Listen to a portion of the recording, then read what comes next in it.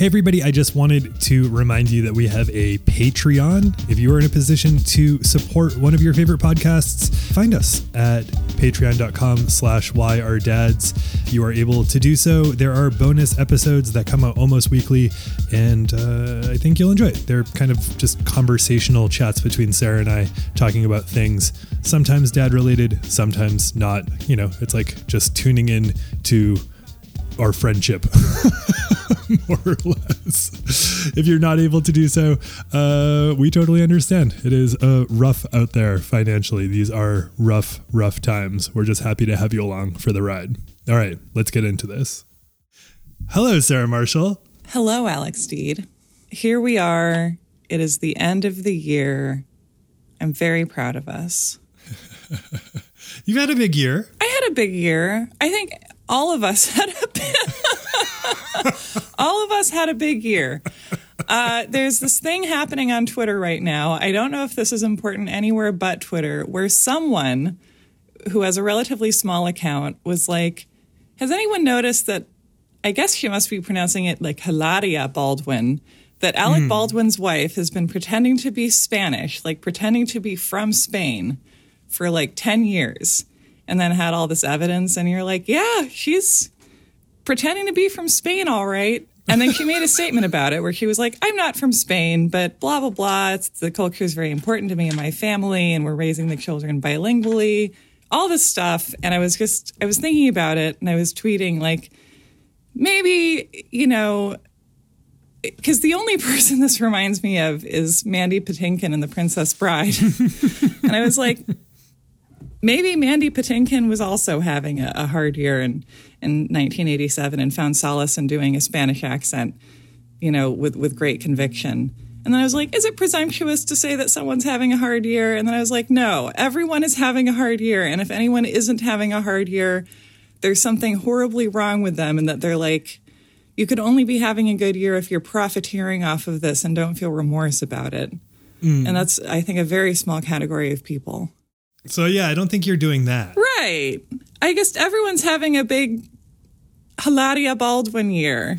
Well, no, I guess she's been doing it for a really long time, though, so that destroys my earlier point. I don't know. I think it's just a year when maybe there are more fake Spanish accents than we started out with in America.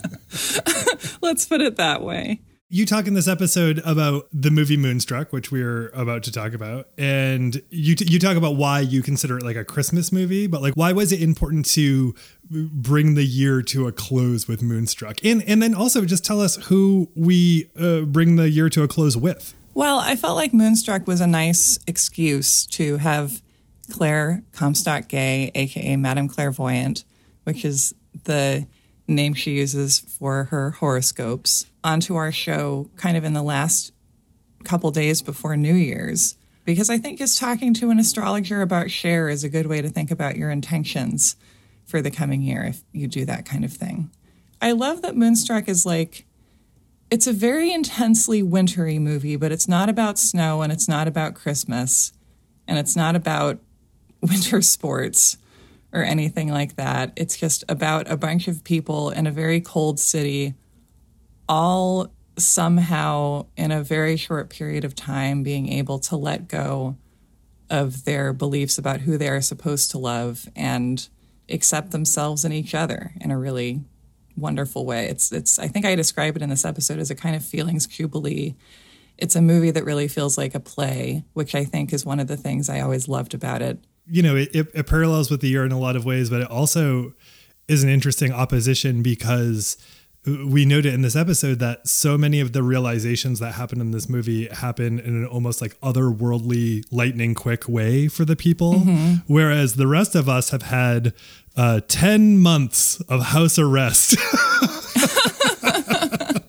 to ideally have had some realizations. Or maybe none, maybe no real, maybe you're someone who benefits from having no realizations this year. Maybe you are the Danny Aiello in the movie and in real life, and that's who you are in 2020. I don't want to put too much pressure on anybody. Right. Well, sometimes you're just bouncing around helping other people have realizations, you know, like a fool in Shakespeare. Yes, sometimes that's what you're here for. Normally we start the episode by me asking you what Why Are Dads is about. But since it's the last episode of the year, I'm going to give you a break. Cool. Why Are Dads? Why Are Dads is a show where we try to figure out our individual and collective baggage by watching movies and kind of talking about the movie a little bit. Yes. And also talking about other stuff a lot till bit. Yeah. There's a little bit of other stuff. Yeah. It's like a ladle full of movie, and then you're like, and then you get your noodles, and then you put in your resentments, and then your memories, and, you know, your anecdotes, and then some movie again, and then noodles, and then the affairs people in your family had, and and some opera. The only thing I regret we didn't talk more about in this episode, and we will talk more about it in a future Say Anything episode, is John fucking Mahoney. Mm-hmm. He did get some good time in here, but John Mahoney deserves a lot of love and attention. Maybe we'll do a Frasier aside at some point too. Oh yeah. This is one of those movies where there really isn't a weak link casting wise, which I think are really rare. Like most movies, there's like a few roles that are really well cast, and the rest of the people you're like, okay. Or like there's at least a couple people that you're like, why are you here? Who are you married to or whatever? But like there's some movies where just like everyone there, you're just like a joy to watch, and they're doing something that feels so suited to the gifts they have as a performer. And I think To Die For is one of those movies. I just like to mention that whenever I can. And Moonstruck is one of those movies. Like everyone here is so wonderful to watch, and there's really not enough time to pay tribute to that. All right. Well, I guess we should just watch Moonstruck and then hope that we get to the other side of the year. Yeah. You know what? I believe in us. And I think we're all gonna snap out of it. I do too. But I've never really cared so much for New Year's stuff. In fact, I've often been one of those cynical assholes who every time someone brings up the new year, someone will remind you that nothing is literally changing. Mm-hmm. I have been that person, and I'm not proud of it.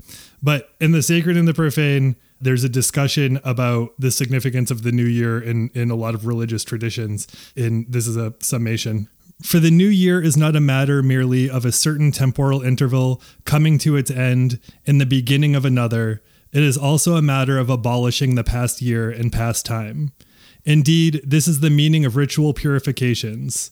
There is more than mere purification. The sins and fault of an individual and the community as a whole are annulled, consumed as by fire. So let's set 2020 on fire. And let's make bread in that fire. Hell yeah. I'm getting married. Again? It's temporary! Everything is temporary. That don't excuse nothing. You love him, Loretta? No. Good. When you love them, they drive you crazy, because they know they can. A man understands one day that his life is built on nothing. And that's a bad, crazy day. Why do men chase women? I think it's because they fear death. You can't see what you are, and I see everything. You're a wolf. I lost my hand! I lost my bride! Johnny has his hand! Johnny has his bride! You want me to take my heartbreak, put it away, and forget? What's the matter with you? Your life's going down the toilet. Playing it safe's just about the most dangerous thing a woman like you can do. In time, you will see that this is the best thing. In time, you'll drop dead, and I'll come to your funeral in a red dress. Why didn't you wait for the right man again? Because he didn't come. I'm here. You're late. I don't care if I burn in hell. I don't care if you burn in hell. The past and the future is a joke to me now. I see that they're nothing. The only thing that's here is you. Sarah. Alex. Do you want to talk about what I believe we're going to talk about and who we're going to talk about it with? Yeah. So today we're going to talk about Moonstruck, which is one of my personal Christmas movies. And we're going to be talking with Claire Comstock-Gay. Claire, welcome. Hi, thank you. Claire, if you could tell us some things about yourself and also what your experience with the movie Moonstruck is. Yeah, totally. So I live in St. Paul, Minnesota. I am an astrologer. I write weekly horoscopes, and I just wrote a book called Madame Clairvoyant's Guide to the Stars about astrology. But my favorite movie in the entire world is Moonstruck. Are these things related? You know, a little bit. Not closely, but loosely. There are very few movies as concerned with the moon that aren't about like getting to it in some way. It's true. Yeah, it's one of the main movies in the moon canon, I think. I didn't realize that this movie was originally called The Wife and the Wolf. Yeah. Or The Woman and the Wolf, something along those lines. The Bride and the yeah. That sounds like that makes way more sense. And then I guess the director was like, hey, you know what's more universal than wolves is the moon. And then that's where we got this wonderful title. You know what? You don't have to explain to people when you're telling them about your movie. You don't have to clarify that it's not a horror film. Although you would have been able to bring at least Sarah or I into it if you called it that movie, but I don't know about mass appeal. I mean, moons are also important to horror movies. Like if you're making a cheesy slasher movie, throw some moon shots in there and it feels, like you got a theme. I mean, thank God they made that pivot, because I was shocked that this movie was made for $15 million and made $80 million like in the theater when it came out. And it feels so like not a movie that would have made that much money. I mean, $80 million in 1987 is a lot of money to bring in at the box office. Like that's not like an Indiana Jones movie. You could buy a really nice house for that back then. In some way, I thought this was a cult movie. I mean, I guess it has a cult following, but it was a big, big movie. Yeah. Yeah. Well, and Claire, how did this movie come into your life? Because I feel like this is something that I just grew up with in a way that speaks to its bigness, and it just was always on TV, and I've been watching it since I was 11. Yeah, I saw it first when I was about 11 or 12 and did not like it at all. I was kind of a kid's kid, I think. There are no kids in this movie, right? It's like a very adult movie about grown-up people. There are literally no kids. I don't think there's even it's like the women. There's just no kids. There's a lot of talk about various adult men acting like children and babies, but there's no actual ones. Well, and I was thinking that actually when they have John Mahoney lean in and give Olympia Dukakis a kiss, I was like, he looks like a little boy. He looks like a baby. Yeah. He does. John Mahoney died at 77 looking like a 7-year-old dressed as an old man. So you saw this when you were a kid and you were like, nah. And then what happened? And so then much later, I would have been maybe 25.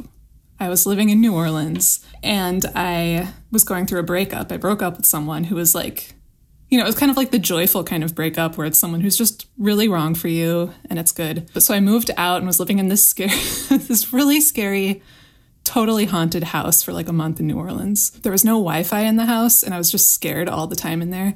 So I went to the library and rented the Moonstruck DVD and watched it every single day for that month and just loved it so much. It's such a great movie to watch when you're like, yeah, like that was the wrong person for me. Like I'm doing my thing. This is great. And love comes like a comet into your life and you never have any idea when it's going to happen. When you saw it in that instance, I mean, outside of obviously the plot of the movie resonating with you, what stood out in those multiple comfort watches? I mean, this is like kind of silly and dramatic, but I also really felt it at the time, right? I was like, I am the wolf without a foot. I am the wolf without a foot. I'm like, right, cutting myself off from this relationship, living in this horrible, scary, haunted house. I'm picturing you with no lights, this DVD playing, and there are ghosts. There's like Disney Haunted Mansion ghosts moaning around in the other rooms, and you're just like sitting there watching Moonstruck. That's like truly the vibe that I was experiencing, right? These like really high ceilings. Everywhere in New Orleans has this haunted energy about it, right? Like there's ghosts. And then there's the little blue light on my computer screen. Oh yeah. Sarah, can you just do us all a favor and give a rundown of any of the wolf references that come to your mind from watching this? It starts in like the first 15 minutes when Cher's character, Loretta Castorini, who's a no-nonsense accountant, And Claire, I once asked you what you thought were the signs of the various characters in this movie, and maybe your thinking has changed since then. But at the time, you said that Loretta was a Capricorn, probably. Do you stand by that? You know, maybe. I go back and forth. Tonight on Crossfire, is Cher's character a Capricorn in Moonstruck? I love that that's a thing that came back up in conversation eventually between you two, is Sarah got to check in to see if Cher was still a Capricorn in Moonstruck. We had this conversation 3 years ago, so I feel as if, a person evolves in that time, and it's very likely that you would come back and be like, I no longer believe Cher's character in Moonstruck to be a Capricorn. We evolve, we change. She's either a Capricorn or a Taurus. And I go back and forth. 100% an Earth sign. Which one? That's the question. As a Taurus, I'm very touched by that. Yeah, and I feel like this is a very Earth signy movie because it's about being very stuck in your ways and then deciding to change your mind and then changing your mind and completely committing to that. Yeah, and it just being a boom, your mind has changed now. It's not like a process, just like... That's it. That's the reason, yeah. And so the first wolf reference we get is in the first, 15 minutes as Cher's character, Loretta, is making the rounds and goes to pick up some champagne, which is this is like a really nice character establishing thing to do. Her boyfriend proposes to her. She's like, get on one knee and give me a ring and do this properly, Danny Aiello. And so he does. And then she takes him to the airport and puts his car in the parking lot and goes to buy herself some champagne to celebrate with her parents, which is just, to me, that sets up the character that you're going to be with for the rest of the movie. And then I find everything else believable based on that. But in this liquor store, in Sweetheart Wine or whatever it's called. And I remember watching this as a kid, and as a kid from Oregon, where people are kind of reserved, I was like, does she know these people? Right. I thought that they were family friends for a long time. Right. And because there's another shopkeeper couple who are family. And so as a kid, I was like, is she just related to everybody? And everyone looks 1980s New York rough, which is my favorite too. So they all look kind of related. Because everyone's weathered by the same soot and wearing the same acrylic knits. Everyone's lumpy and greasy. This couple who, look like they've been married for, maybe 30, 40 years. And the wife is saying to the husband, I see a wolf in you and I saw a wolf in every man I've ever met, or something like that. So that's the first wolf, right? Because he looks at probably a young, attractive woman with hunger. Bad eyes. With bad eyes, yes. These are the two genders, the bride and the wolf. So watching this movie this time, it's funny. I do this thing with movies where, Claire, I feel like this will make sense to you from some kind of an astrological perspective. I do a New Year's movie and a birthday movie. So for the past few years, I always watch a movie on New Year's Eve and I always watch a movie on my birthday at some point in the day. And it's like the thing I want to set the tone for the year. And so Moonstruck was my New Year's movie for 2020. And I was like, this year will be about love and chaos and unpredictability and feelings and etc. And instead it was about family and spending 6 months living with my parents. And I was like, touche. The plan always works, but you don't always know what you're asking for or what you're guessing that you're going to lean into as time goes by. And I really realized watching it this time, because I hadn't watched it since last New Year's. And by the way, my birthday movie this year with Beetlejuice, because I was like, it's about chaos and creativity. And it was like, no, it's about never leaving the house. Sorry. But I watched Moonstruck for this recording, and I was like, I have never fully appreciated how completely about family this movie is. It's so completely obvious that it's about family. It ends with a toast to family. I can't think of another movie that's so about intense romantic kind of Romeo and Juliet love and also about family. I guess Romeo and Juliet, but then things don't work out for those kids. You just got to wait till you're in your 30s. There's a Film School Rejects blog post that I sent to you, Sarah, about the argument for this being a Christmas movie. And one is about how it's ultimately about the resilience of family. That's absolutely something I appreciate. And was curious about your take as being, Cher's character in this movie is 37. You are in your 30s and have spent a good portion of this year living with your parents. And I'm curious about how you read the movie this time after that stretch.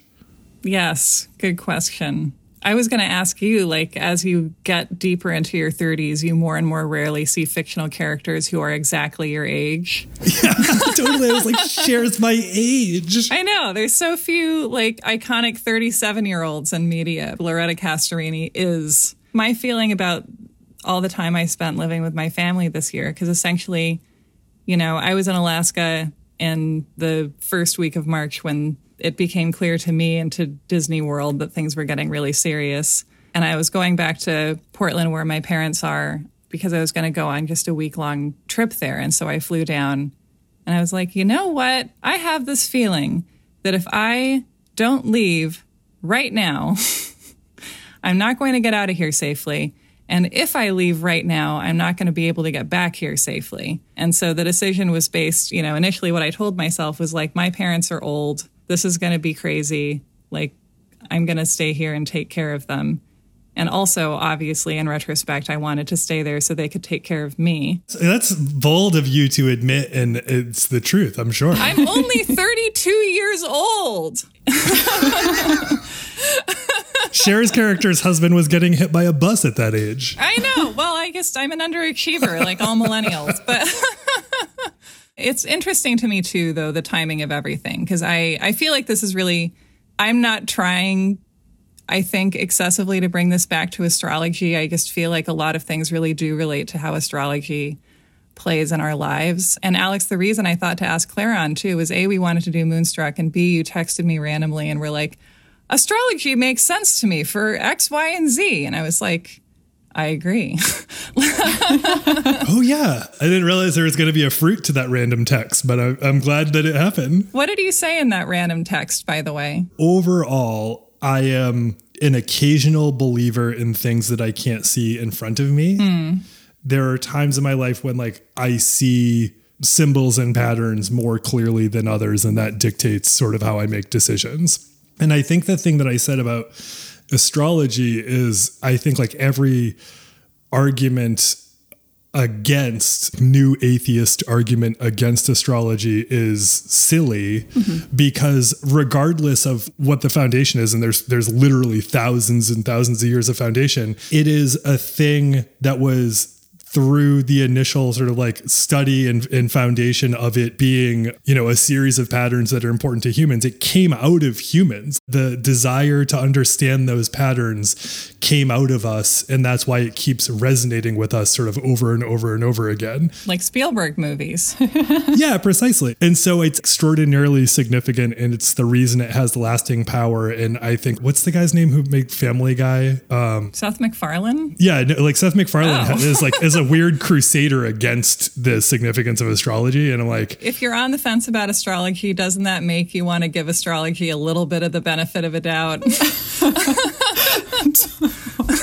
Yeah, absolutely. And just for me, I'm like, you're missing the fucking point. Like, this is part of being a human, and the desire to understand these things is part of being a human. And that's why we're still talking about it today. And that's why, as an observational science and an understanding of sort of how the world works, it exists in the first place. So I feel like there should be an astrology section on every episode of the show. So I feel so blessed that we have Claire here to talk about these things. I know, right? Don't you want to go back and be like, Royal Tenenbaum, what about him? Like Etheline, yeah. Yeah, who are these people?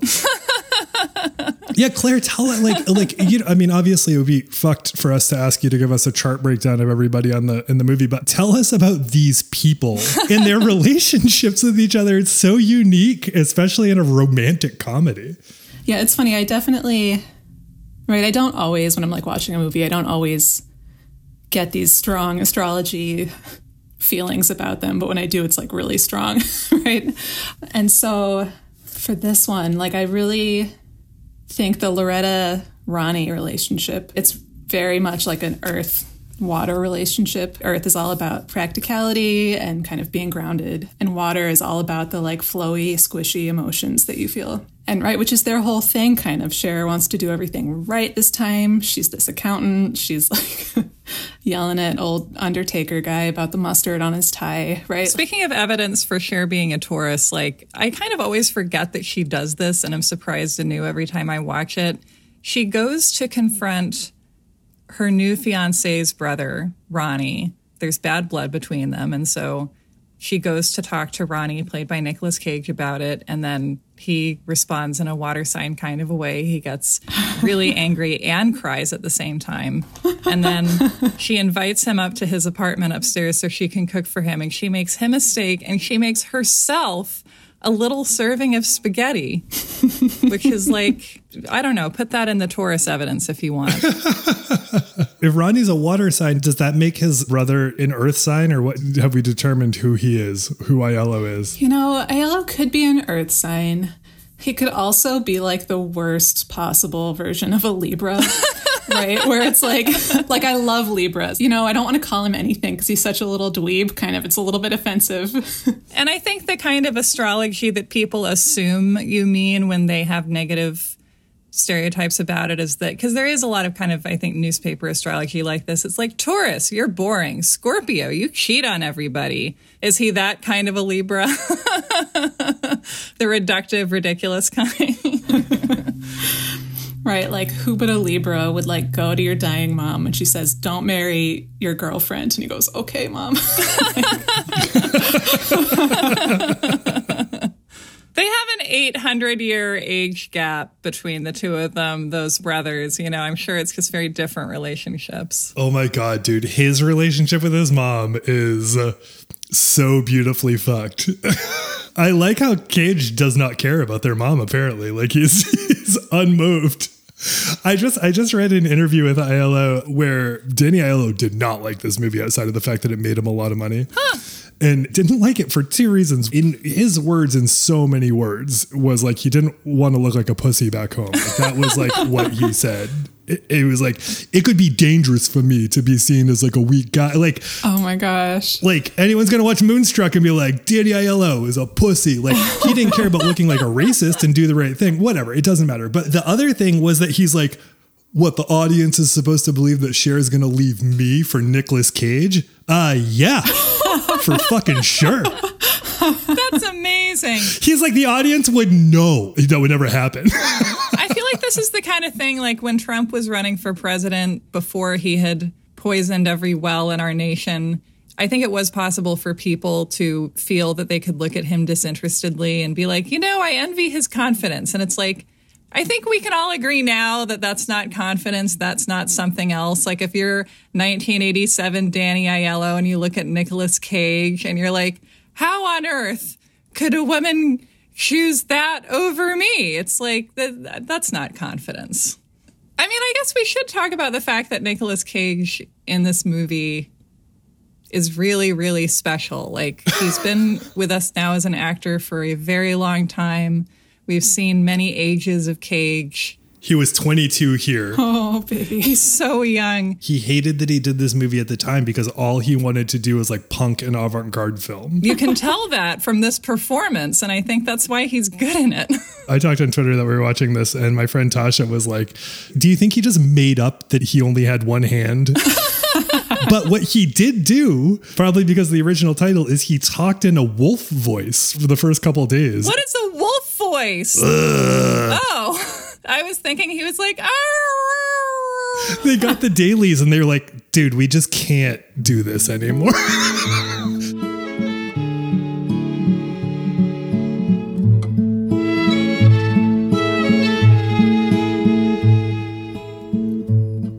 Well, hello there. It's been a long time. How am I doing? Well, I'm doing fine. It's been so long now, but it seems like it was only yesterday. Oh, ain't it funny how time slips away?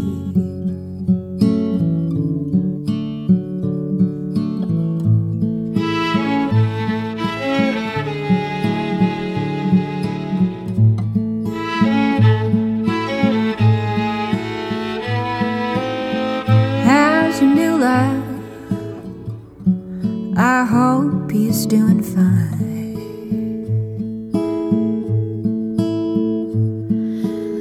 I heard you told him you're gonna love him till the end of time. Well, that's the same thing that you told me. Seems like just yesterday, when it funny how time slips away. Oh, ain't it funny how time slips away. Hey, hey. Oh, ain't it funny how time slips away.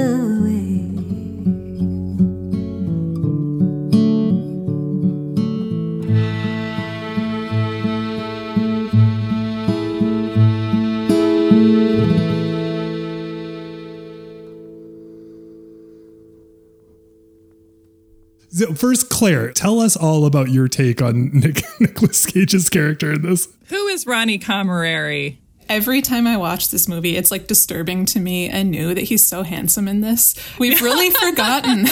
He's fucking hot. He's so hot in this movie. This is a handsome man. I'm shocked.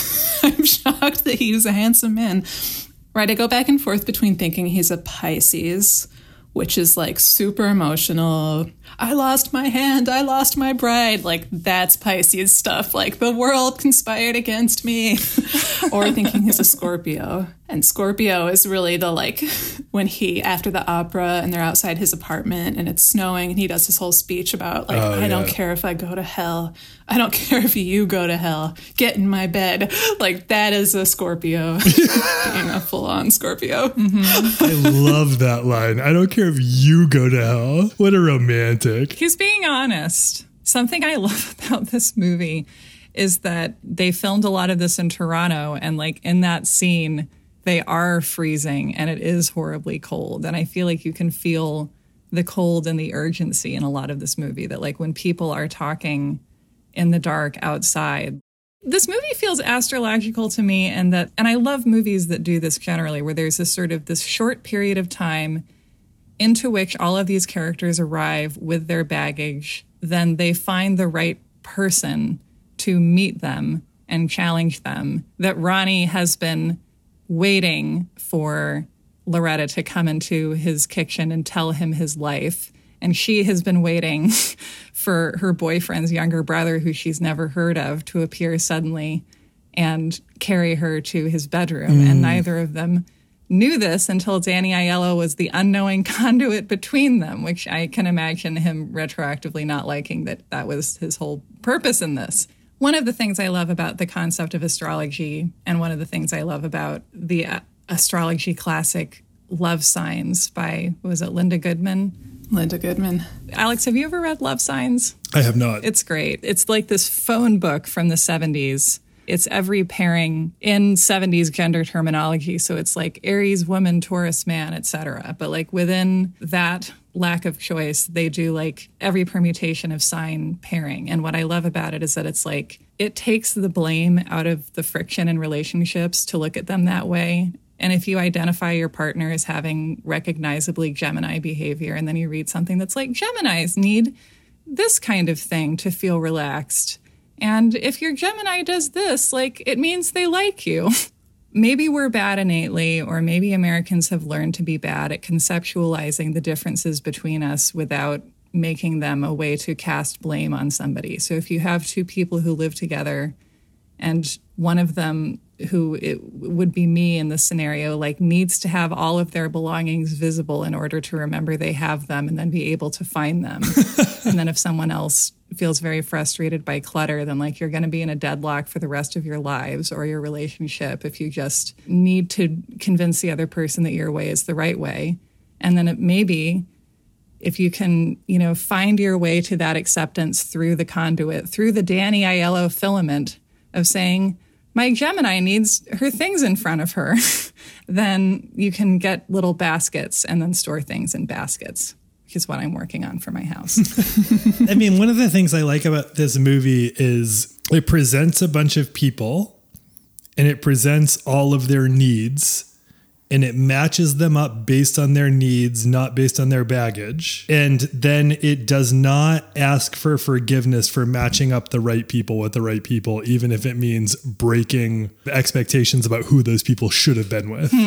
It's agnosticism with regard to like morality, with in particular with sexual and romantic pairing, is so unique in a romantic comedy. Totally. Like romantic comedies in one way or another are like far, far right-wing propaganda. Romantic comedies love punishing people for having affairs or thinking about having affairs. Yes. And this is just like, you gotta deal with it.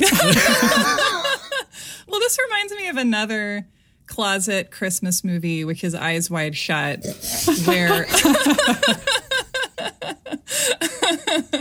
Alex just did a real life spit Exactly. take. Thank you.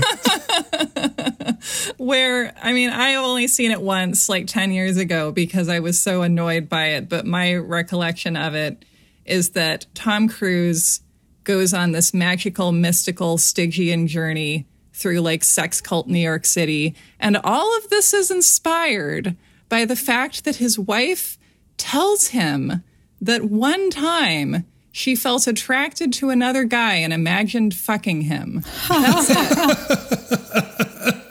He just gets involved in some shit.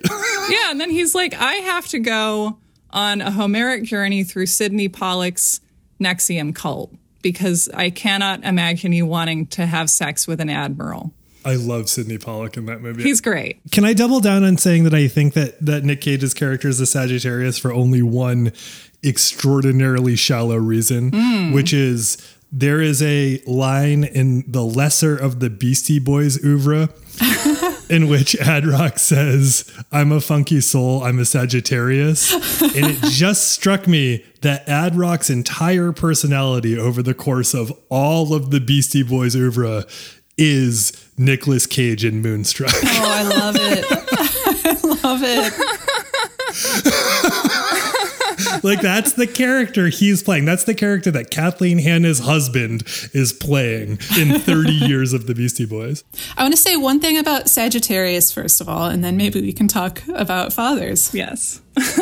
My take, and this is a little bit like self-aggrandizing as I am a Sagittarius, but to me, like, the movie is a Sagittarius. Nobody in it is a Sagittarius, but like the ethos, the vibe, the mood of the whole movie, it's all about kind of restlessness and questing and like figuring things out in a way that's like maybe a little flaky, a little bit just like, I'm going to do this thing. It's everyone simultaneously saying the heart wants what it wants. Right. And it all working out because everyone lets go at once. And it was released in Sagittarius season. Oh. December 87. So there you go. It was born in Sagittarius season. I mean, this brings me back to the concept of living with your parents in your 30s and to my sort of ideas about astrology, which connect to my theory, at least based on observing myself, that like most of the stuff that I really know, I don't know consciously. And Alex, you know this, like many times I'm like, Alex, I think this. And you're like, yes. I'm like, I have had this epiphany about my life. And you're like, yeah. Like, you're always the last to know the obvious things about yourself. And I think that the things that are really going to sort of guide you over time are things that take a while to unfold and tend to happen in seasons. And I think also, you know, something that definitely American life has alienated from is the concept of living by seasons and having relationships and journeys that you're on and projects and everything just have, you know, take seasons and have seasons of growth that they have to go through and that they can't be hurried, even if you're used to being able to make things go faster if someone's telling you to hurry. And I find it interesting that last summer I decided that I was going to spend the summer with my parents and then move on. And I was like, I have so many issues with my parents. Like, I just want to get to the point, like spend enough time with them where I can learn how to spend time with my mom and perhaps not be overwhelmed by a feeling of power struggles and resentment and just learn how to enjoy these people's company and also to I don't know, I guess had nebulous ideas about making peace. And like that did happen, but it comes through like saying all the stuff that you're unhappy about, or for me anyway, was about airing grievances and a lot of other stuff, but some airing grievances. And then I was like, well, that was a long summer.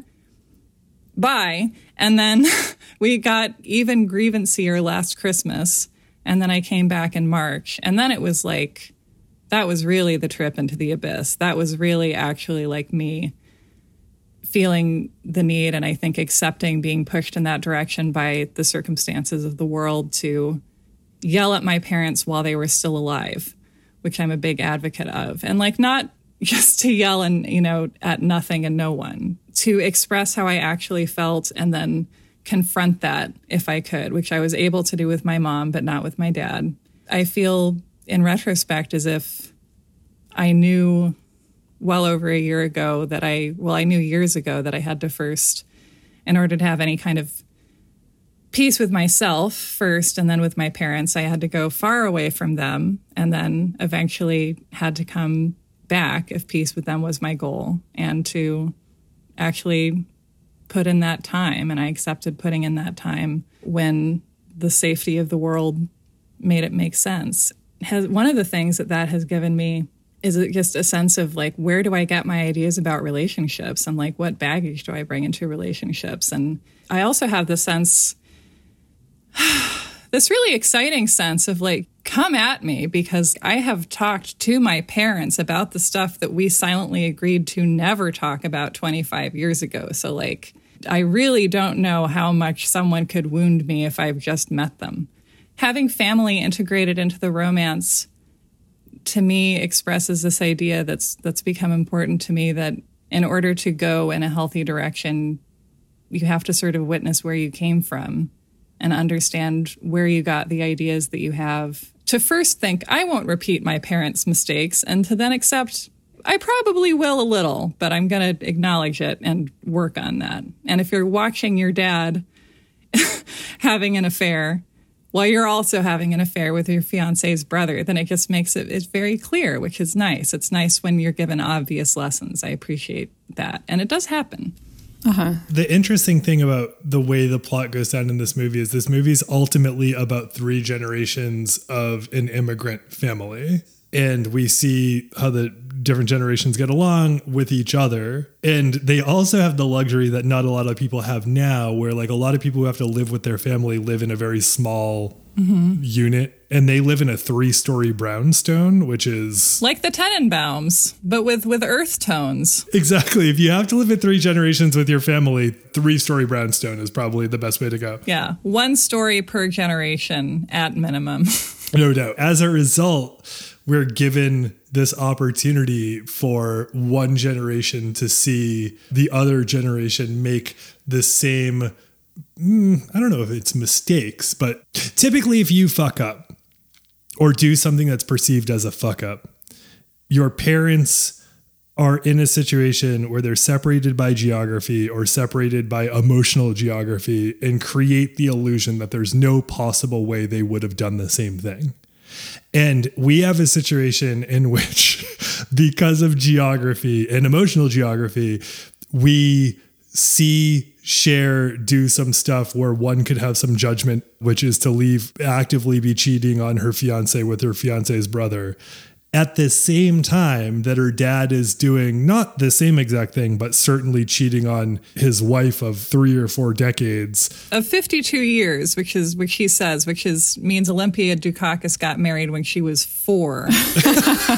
Of 52 years. And so they have to reconcile that. He has no higher ground on which to navigate or negotiate or berate. And they end up at the same bar. He and Nicolas Cage end up at the bar for the Metropolitan Opera. The opera bar. Both getting drinks for their gals. The same opera bar of all the opera bars in all the world. And we haven't even talked about the Met as like something that's here. And just like the fact that they were like, and let's integrate La Boheme, which perhaps that's Sagittarian also. But I think beyond, right, there's this kind of intergenerational sense of like making mistakes. But there's also, to me, right, this intergenerational sense of everybody in this movie is given the chance to like long for romance in a way that often, right, like the younger generation is the romance generation, and then the parents are like doing some other thing. They're like beyond it, right? Or they're supposed to be beyond it. And in this movie, everyone has these desires, right? Like desires to be seen, to be looked at, to be like longed for in this kind of wonderfully romantic way. The professor talks about it. He's talking about how he wants to feel like respected, admired, desired. And so he like gets this from his young female students, which, yikes, okay. Until they all break up with him in the same way, in the same restaurant that he keeps bringing young women to. And when they do, he can just drink a glass of vodka. And go home to his son, Frasier. There's an innate clownishness to wanting romance. And in that clownishness, there's also an innate dignity. And this movie gives all of that to everybody in a way that I think is rare in comedies. Yeah. I agree. I guess that you're admitting to deep vulnerability, and that saying you want romance means you want to be wanted, you want to be adored, you want to be found attractive, like all of the things that feel vulnerable to admit in all sorts of ways. And also that this movie is about old people having sex, which is very important. The way that it's packaged in the movie or commented on is that, you know, Olympia Dukakis is trying to get to the bottom of this question, why do men chase women? And the place that she lands via her conversation with the professor played by John Mahoney is they're afraid of death, and it's their way to stay young. And if they stay young, they're at least one step ahead of death. In a way, it kind of treats that as cartoonish. And I understand why, in particular, if you're the wife of 52 years who's being cheated on. But also I think that there's a validity there, not of the evasion of death, but like that you want a foot in the younger universe, that like you want to be excited in some way. And, you know, I think the answer to almost every tension in every movie is like, just be in a polyamorous relationship. But like, you know, like, especially for like this guy and Miss Dukakis, but the hope to do things that excite you and are romantic, it's totally understandable with regard to everyone in this movie. Totally. Well, it's funny, not to bring it back to astrology again, but before this, I was trying to think what Cosmo, the dad's, sign is. And I just couldn't land on it because the main astrological thing about him to me is like, this is a man who's going through his second Saturn return right now. Like that's his whole thing, right? Saturn return is kind of when Saturn returns in the sky to the same place it was when you were born. You have one when you're in your late 20s and everyone always talks about it. That's the one that Gwen Stefani wrote an album about, for No Doubt. Oh my God, I just put that together. Wow. And that's when you're kind of trying to figure out, youth is over. I'm an adult now. Like, how am I going to be an adult in the world? And then the second one is all the stuff that Cosmo's going through here, where you're like, I'm facing down my mortality and it's turning me into a maniac right now. And like my adult years are now ending and my elderly years are beginning. And how am I going to cope with that? And I also love that even his floozy is like a fuzzy, mature lady. She's like a banging old lady. Yes, she is. You know, great job. But I mean, if you're, you know, I know it's hard to maintain perspective when you're in a situation you've been in for a long time, but like if you're lucky enough to be with Olympia Dukakis, get your shit together, Cosmo. It's never going to get better. Right, because I've never thought of this movie before as a dad movie. I've so only had eyes for Cher watching this movie. Yeah. That this time through, it was really kind of touching to watch it through that lens now. And to watch, right, how badly he wants to be in the Ronnie role in this movie. He wants that so much, and his whole arc is kind of realizing that that is not his role to play right now. Yeah, at best case scenario, he's a brass salesman. He's a copper salesman. Excuse me. Copper salesman. Sorry. Brass is the second best case scenario. Brass works until something goes wrong, and something always goes wrong. That's an amazing scene to me, though, because I feel like there is something. We've come back to this theme a few times. I feel like there are comedies that are very good at being kind to their characters by exposing them all the way and by forcing them to expose themselves. And I feel like there's something very like kindly brutal about showing us Cosmo first doing his sales pitch and his job as a plumber, talking to these two, whatever the word is for someone who's non-Italian, not Gentile, but, you know, the equivalent of that. They're wasps. Two wasps, yeah. And they're just as tragic as every wasp should be portrayed, as far as I'm concerned. They are. They're wonderful. It's a wonderful, almost non-speaking role. It's actually kind of like Kevin McAllister's parents. They look so cheatable. They do look like those people. They do, and their turtlenecks. They're like, we just moved from Evanston. So he gives this pitch, and it's beautiful, right? It's like, it's lovely to watch, and how he has to sell them copper pipes, which is all I use. And I guess did a Bernie Sanders impression, which that would be wonderful too. I am asking you once again to use copper pipes. And then he goes on a date with this lady that he's romancing. We just pan over and he's just telling her what he told these two wasps. And like, that's him showing himself in his wheelhouse. And she loves it, because if you haven't been married to someone for 50 years, you're more easily enthralled by what they do at work every day. He's describing the hunt. Yeah. Which is fascinating from like an anthropological standpoint. He's describing how he got the deer. I mean, I don't even know what the equivalent is today, outside of just like someone tediously describing an argument they got in on Twitter. You know, like, I don't know what the... It would be that, yeah. The postmodern hunt, I have no idea what that is. But first of all, what is Cosmo's dad's name? And second of all, like, what is the meaning of not just having this like daughter-father relationship, but then we have the immigrant father who is Italian and speaks barely any English, thinks Cosmo's doing the wrong thing the entire movie and sort of like shares that with his friends and really wants Cosmo to pay for this wedding, which Cosmo won't do for some reason, is kind of the observer of everyone's behavior. Like, what is the grandfather's role in all of this? I don't know. I love this character so much, right? He's so wonderful. His like 25 dogs crashing around him at all times. Yes. Alex, what's your favorite line in this movie?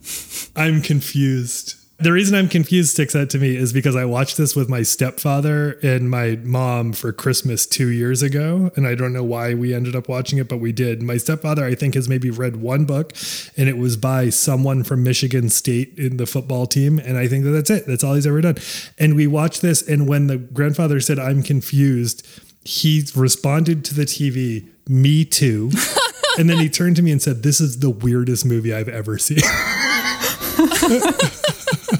But I love the grandpa because he clearly has this very rich inner life too, right? And it's like, we don't really know what's going on with him, but he like has his old guy buddies and they go kind of stand around in the cold, all bundled up, gossiping in a very low-key way about their households, right? And he like takes his dogs out to howl. They howl at the moon together, right? He has stuff going on, but what do we know? We see not that much of him, but he has a rich world. He just seems to have a lovely life and sweet relationships with his family that we don't see that much of, but that it's always intriguing when someone is there who is inessential to the plot, but who, you know, the movie would feel incomplete without.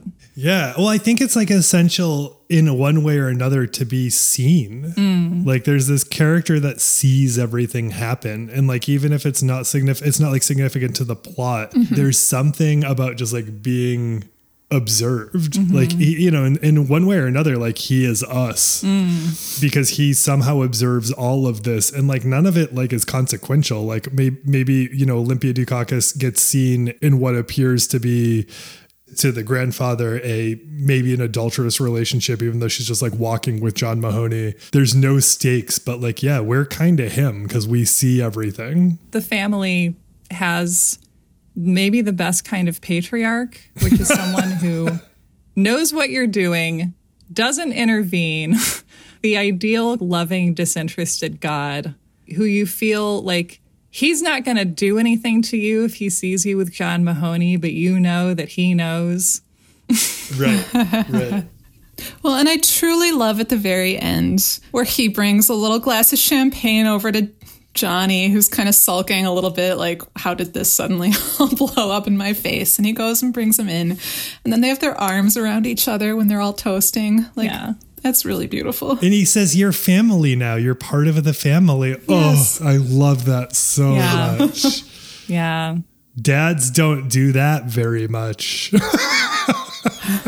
And I love that moment, too, because I feel like Danny Aiello's character and perhaps Danny Aiello himself are lost in this kind of spiral of like, who am I to these people? Like, my brother has become my enemy by stealing my woman. And it just sort of cuts through all of the confusion by being like, you are the brother of my granddaughter's fiance, therefore your family. The end. Solved it. With Danny Aiello, it's so back to what he said about like, oh, no one would believe that Cher would choose Nicolas Cage over me.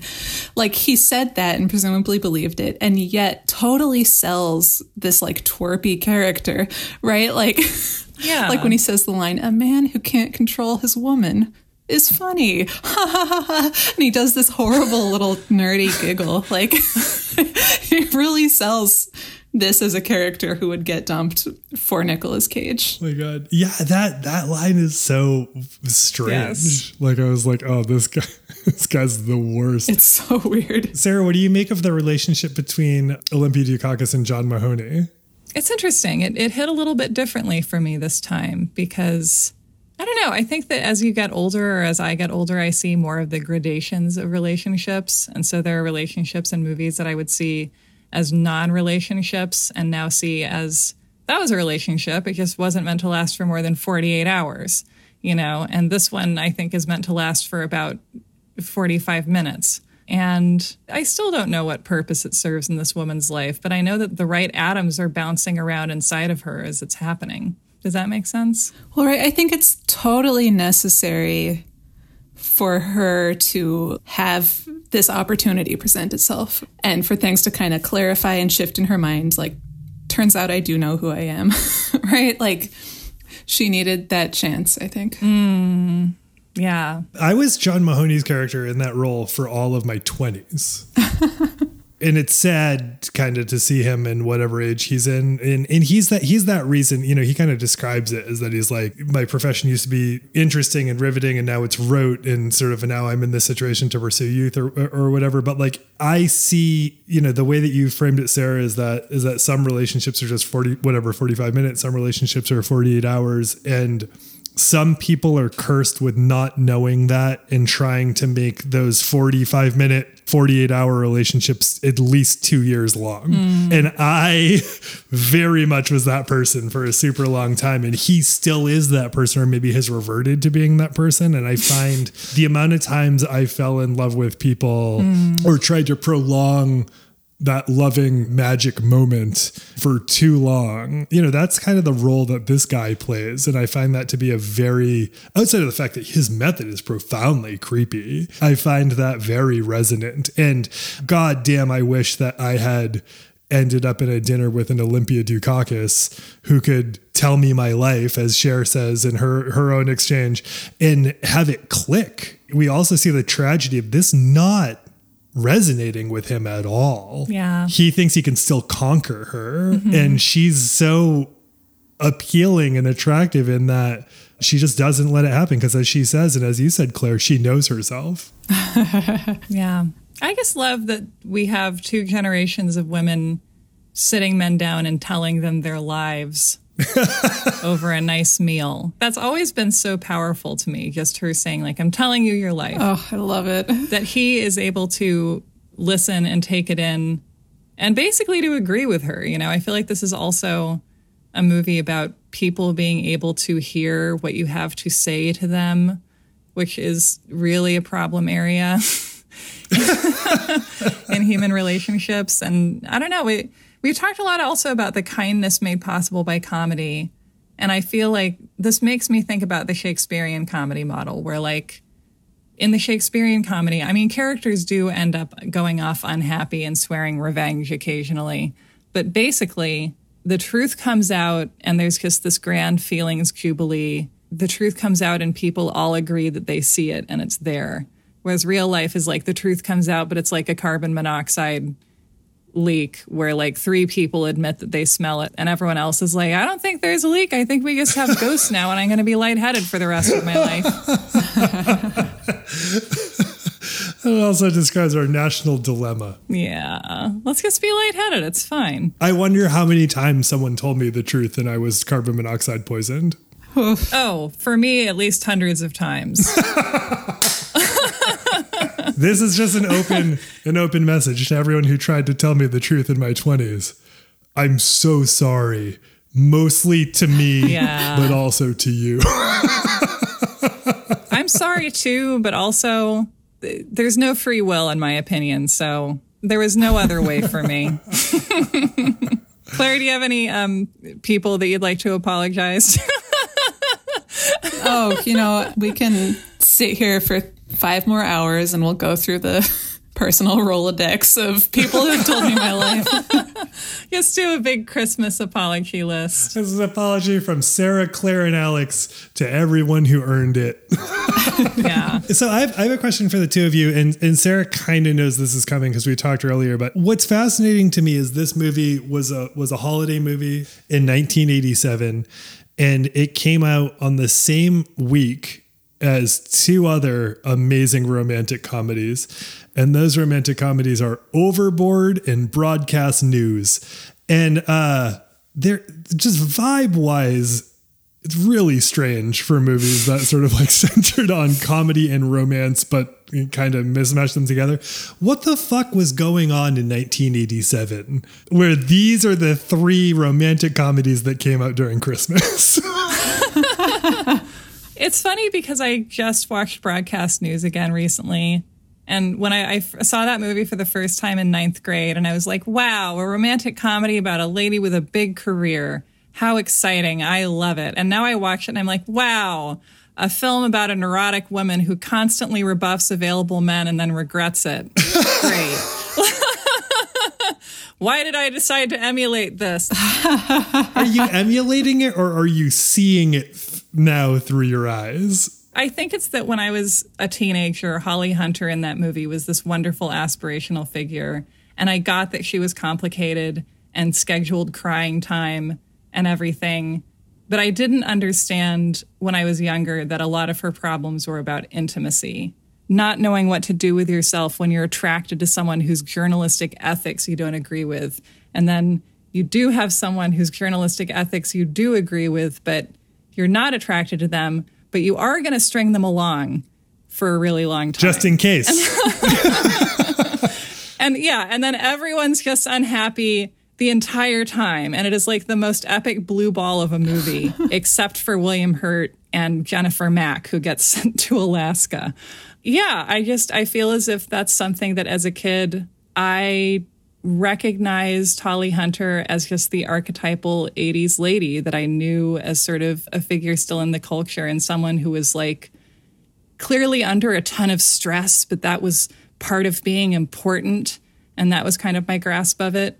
And now I'm like, this movie is about people experiencing a vast gulf between what they want to want and what they actually want. I'll close with this. I feel like these 3 movies that you've named are very different from each other, but they all feel like a return of like the 1930s screwball comedy where it's men and women navigating romance by being real verbal with each other and having sort of power struggles and stuff. Yeah, I mean, I can't speak to Overboard, but it's a lot easier to talk to Broadcast News, which you just talked about. Yeah, because that one's not about kidnapping either. The tension between like what you want and what you think you want saturates this movie. Oh, yeah. Yeah. You know, Cher essentially has to navigate that. Cher's dad, Cosmo, has to navigate that. Cher's mom ideally is like, snap out of it. That's a quote from this movie that Cher says. So, Claire, can you give us any insight? I feel like that's the human struggle, right? Is that reconciling what we want with what we think we want and trying to be honest with ourselves about those things, if we're lucky. Totally. And I think part of it, like in the romantic comedy genre, right? Ideally. And I think this is in a lot of the like old screwball comedies. And then at least Moonstruck, I haven't seen either of these other ones in so many years that I couldn't say anything about it. But I think it's about your own desire, the desire, or what you think you desire. And then it's also finding someone who desires you for who you are versus for who you are trying to be or who you want to be, right? And so, like, Danny Aiello wants this buttoned up, like, bland version of Loretta, and she needs to find Ronnie, who wants this, like, woman who does her hair and slaps him in the face and goes to the opera, right? It's about, like, being desired for the full version of yourself. And who's valuable not just because she tells you not to eat fish before you get on a plane. Oh my gosh. Yeah, they both want mom in some weird way, like two poles of mom, which is, you know, fucking boys. I don't know. I feel as if this can come from a number of places, but I personally often take what feels to me the productive view that men are boys because they behave that way a lot. And I think also, like, women are seen as girls for our whole lives anyway, just really capable ones for some reason. And so the fact that men aren't seen as boys, like, not in the boys will be boys way, but in the, like, you're cranky and you've had a long day and you just stepped on a Lego and that's why you're filibustering right now kind of a way. That willingness to see the adult as being motivated by childlike needs and feelings. We all do that as adults because the fact, you know, especially like professional white men have captured society to the point where they can force everyone to tell them that, like, their ideas make sense and they're being mature about everything. Acknowledging the childlikeness of men is just means acknowledging their humanity in a way that they may not like. Well, yeah, I like it because the whole movie overall does this. And also, right within it, the characters, like, almost every man in this movie gets called a baby or a little boy or like something like that. Even Cosmo can see that Johnny is a little baby, right? Oh, yeah. Johnny Camilleri. He's a baby. Sarah, in theory, there's a clear dad in this movie, and maybe that's Cosmo. And obviously, Claire, this goes to you as well. Who is the daddy in this movie, if not Nicolas Cage? I was going to say Cher, but then I was like, wait a minute.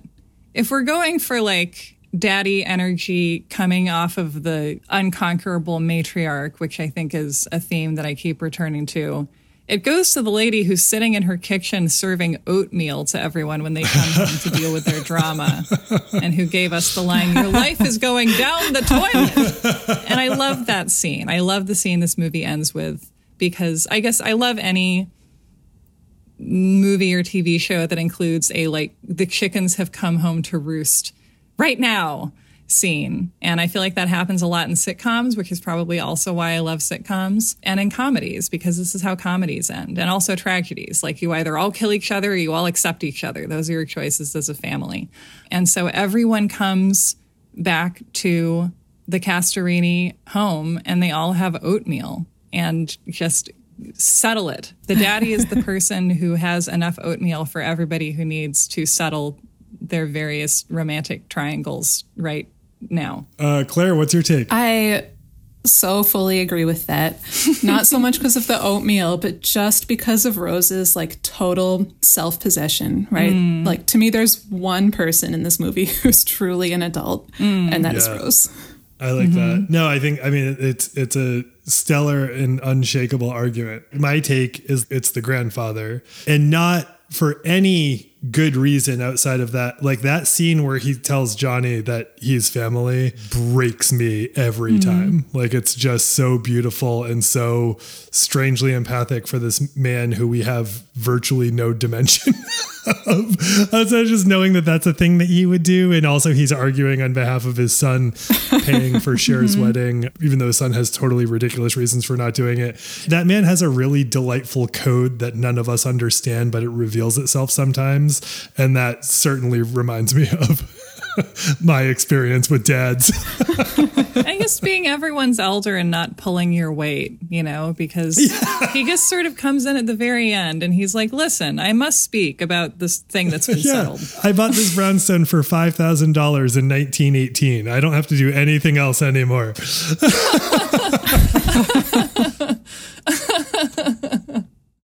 So, Claire, I am a big fan of your book, and one of the things that it does that I really love about it is that I feel like people get sort of turned off of astrology because they see it as something that is going to tell them their life in a reductive and mean way, to take out possibility and to take out the sort of, I don't know, the joy of identifying with people for the themes that you can see in your lives and theirs. And I feel like your book is very good at making that feel expansive and exciting. And also you have theme chapters for each sign, which I love. And I was wondering if you could talk about how are you representing some of the signs in your book? Yeah, totally. So, well, thank you, first of all. That's very kind and very much what I try to do all the time with astrology, right? And this kind of goes back to Alex's point from earlier, that astrology comes from humans, right? And I think sometimes we're in danger of forgetting that, and these meanings get kind of calcified. So it's like, Aries, you're aggressive. Taurus, you're stubborn. They're so limited in that way. It becomes not a living thing that comes from humans anymore, but this very reductive little one-to-one set of correspondences. It turns into a little Scantron. Exactly. Like, where's the answer key? What's the right answer here? And so I'm writing about kind of myself and also different cultural figures with each sign. So like Aries is all about pop divas, with Aries as their sun sign. Mm-hmm. So, there's so many of them. We've got Mariah Carey, Aretha Franklin, Celine Dion, like so many Aries, right? And Aries is all about this kind of really intense, assertive fire. And so what does that look like in the world, right? Taurus, you're a Taurus, is about professional wrestlers. Alex is also a Taurus. We're birthday buddies. Oh, are you? I remember that John Cena and Andre the Giant are two of them. Uh-huh. Who else? Like Cancer is about poets. Leo is about movie directors. Right? And so kind of looking for ways that meaning clumps together in the real world, and like, what does that show us and what meaning can we make from it? Well, thank you for bringing that to Moonstruck. Thank you for bringing me to Moonstruck. It's very much our pleasure.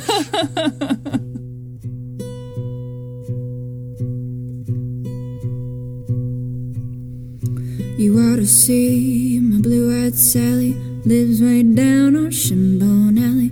Number on the gate is a number on the door. Next house over is the grocery store.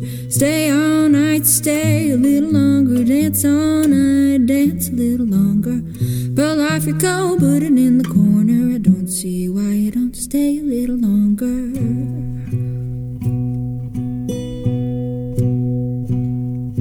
Sitting in the window singing to my love, till I heard something from the window above. Big creek's up and the little creek's level. Plow my corn with a double shovel. Stay all night, stay a little longer. Dance all night, dance a little longer. Pull off your coat, put it in the corner. I don't see why you don't stay a little longer. Don't see why you don't stay a little longer. Don't see why you don't stay a little longer. Don't see why you don't stay a little longer. Don't see why you don't stay a little longer.